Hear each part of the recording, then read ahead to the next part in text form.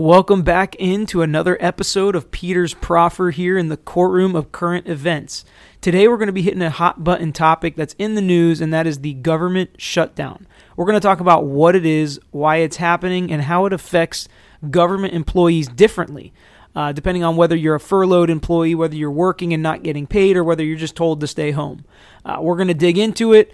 This was a question that was asked to us offline by some of our listeners, so we're going to hit that. And if you guys have any questions, you can hit us up on any of the social media sites. We are at Tragos Law, or you can send me an email at petertragos@greeklaw.com.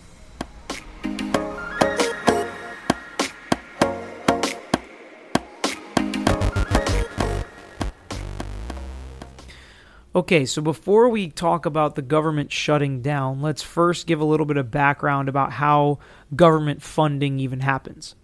All right, what happens is by September 30th of the year prior, the government, meaning Congress, has to approve a budget for the operation of the government. The Senate passes it, goes to the House. They pass their competing or complementing bill. It goes to the president. It gets signed off. That's how everybody gets paid.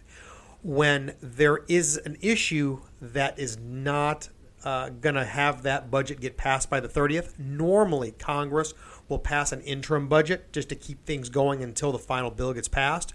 Or when that totally falls apart, you get what we have now, which is no funding at all. So, and there's been a lot of times through history that there have been almost shutdowns, but what does it actually mean when there is a government shutdown?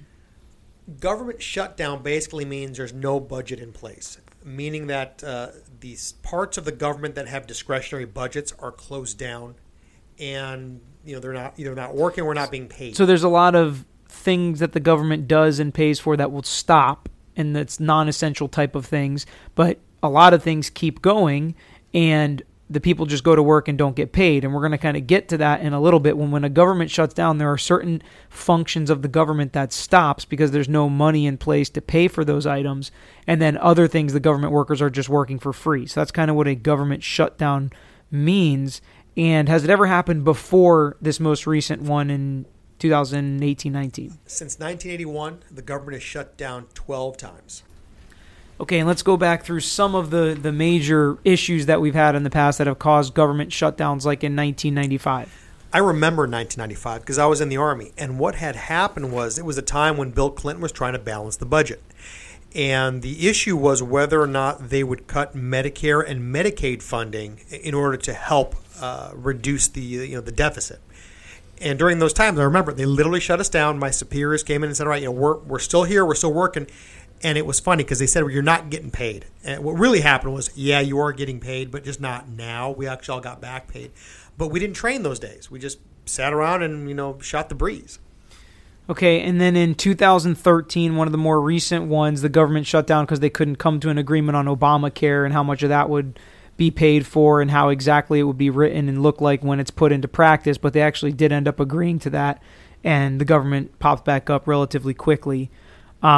What about in January of 2018? If you all remember the whole issue with the DACA, meaning the children of illegal immigrants, those folks caused, or I should say was the focus of the 2018 January government shutdown. So they couldn't agree on how to handle those issues, and then right away in February there was like a 5-hour government shutdown just because Rand Paul didn't agree with the spending bill that added $300 billion in debt, and they ended up agreeing to a bill that I guess was $80 million more in debt. So $80 billion. $80 billion. So you'll see kind of a theme here in that the two sides don't agree on how to handle a big issue or how to fund a big issue. They shut the government down until they can agree and compromise on a certain number or a certain action to take, and then the government comes back up. And the reason a government shutdown is such a big deal and such a big threat is because nobody wants that. Nobody in Congress or Senate or the president really wants a government shutdown because it hamstrings them and doesn't let them do what their purpose is to do. And so it really just slows down everything they want to get accomplished. It's like a stonewall, for lack of a better word, when we get to what the reason is for this current, which is the longest government shutdown ever. How did we get here? Well, unless you've been living under a rock for the last couple of weeks, you'll understand that there is a budget item for $5 billion. I think it's like 5.7 or something. Is that what it's? Something like that. At those numbers, what's $700 million to build a wall, a southern wall between Mexico and the United States? And that's what this one's about. And Trump is trying to put that into our spending bill. And obviously not everybody agrees with it. Even a lot of Republicans don't agree with it in Congress. So that's what the Stonewall has occurred in this case. That's what's caused the government shutdown.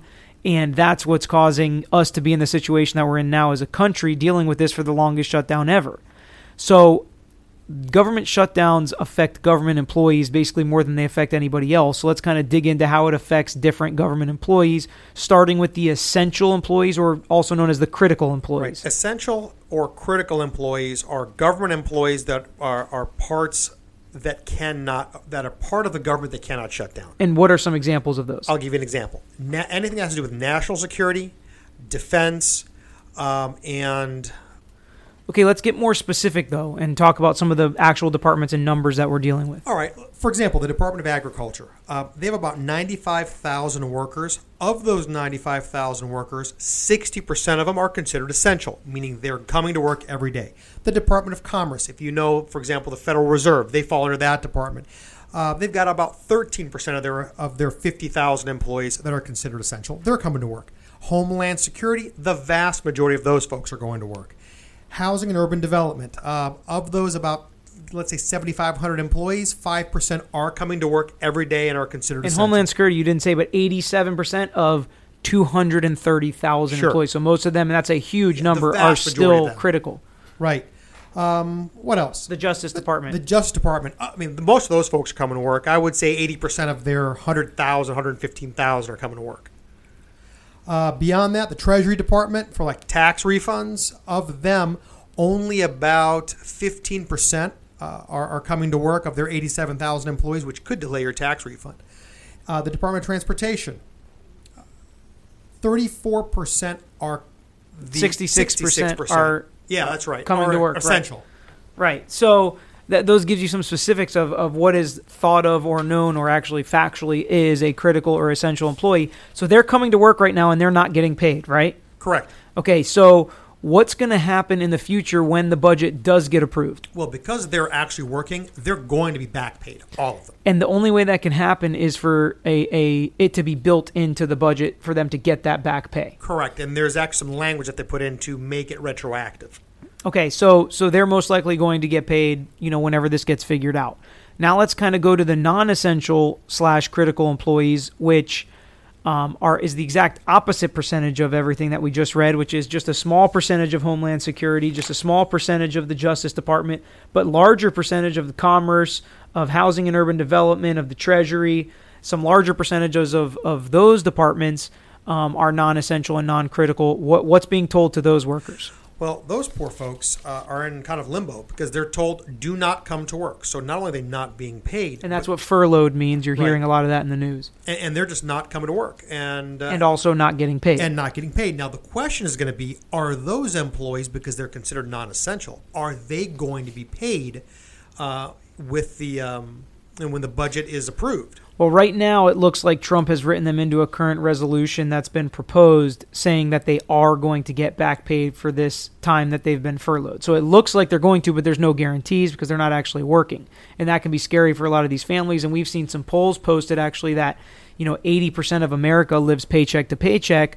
So even though you're being told, okay, you're going to get back pay, you're going to get paid this eventually, going 2 or 3 or 4 or 5 or 6 weeks without a paycheck is really difficult for a lot of for the majority of families in America. Right. And I'll show you there was an article that came out recently locally here in the Tampa Bay area. We have a large Coast Guard presence because obviously we're on the water. And the Coast Guard is one of those agencies that is shut down, but their personnel is essential. So they're not being paid, but they have to show up because you definitely don't want to have no security and also no safety personnel out there. And the Coast Guard folks got a lot of grief because they sent out a memorandum to all of their young soldiers. Actually, they're called sailors or Coast Guardsmen, telling them, have garage sales or try to call find your other landlord, ways to make money. Basically. Yeah, and let them know that you're going to be late on your rent. And so that's another interesting kind of tangential discussion. But a lot of times when you have these, especially military, but these government shutdowns, which again, there haven't been a lot of them, and there definitely haven't been any that have been this long, but a lot of landlords and banks and stuff will work with you so that you can defer your mortgage payment until the government's back up and running and you actually get your back pay. So there are things some of these government workers can do to delay the debts that they owe because they're not getting paid for during this government shutdown. So next we'll kind of move on to what parts of the budget are mandatory and what people are always going to get paid and what funds are always going to be working to what departments. I'll give you some examples. There are government departments that are not in the discretionary portion of the of funding. Okay, what are those? For example, Social Security, Medicare, Medicaid.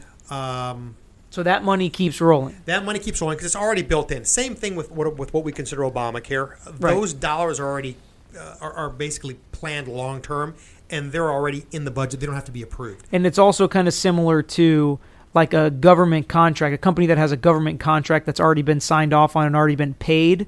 Those workers are still getting paid and still working today. Like, you know, the government has a company that's building roads, and that company keeps building roads. They've already signed off and given them their $1 billion to build all this infrastructure. They keep rolling. They've already been approved. That contract's already been approved and probably already been paid. So those people keep getting paid, but that's different than some contract workers for the government. Why don't you explain the difference? Right. There are people that work for private agencies that contract with the government, and these people normally work side by side with regular government employees. And what happens, those folks, if their department is furloughed, they don't come to work either. The difference is those people will not be paid. So the government contract for these days or weeks at this point will not be honored. An example of that would be like a security guard at one of the places where the government shutdown causes the whole building to shut down. You don't need the front desk security guard that's actually not a government worker, but he's contracted through a separate security company. He is sent home and he is not getting back pay. Correct. So it actually, you know, can hit some of those people even harder.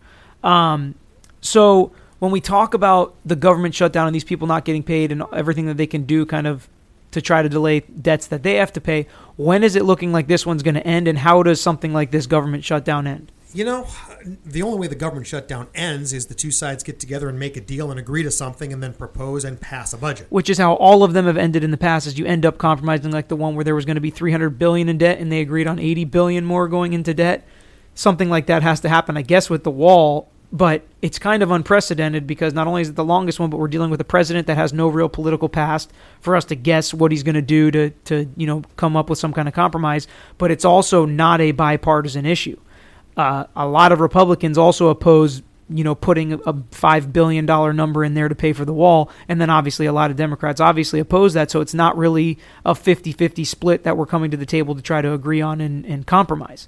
So that puts a wrench in the wheel here about how and when it's actually going to be resolved. Sure, it's the great unknown at this point. The reality is it's going to have to end eventually. And what might happen is they may have to pass an interim budget just to get some of these departments funded. And some of the essential employees paid, the non-essential employees back working, something kind of to bridge the gap or maybe push the issue of the wall to another budget. But I don't, you know, we'll see if Trump actually wants to do that. But so I mean, there's really no telling when this one could end. It could end before you even hear this podcast, or it could end, like Trump said, months or years down the road. Hopefully not. But so that's kind of our little breakdown of the government shutdown. Thanks for listening in today, and we'll be with you guys next time.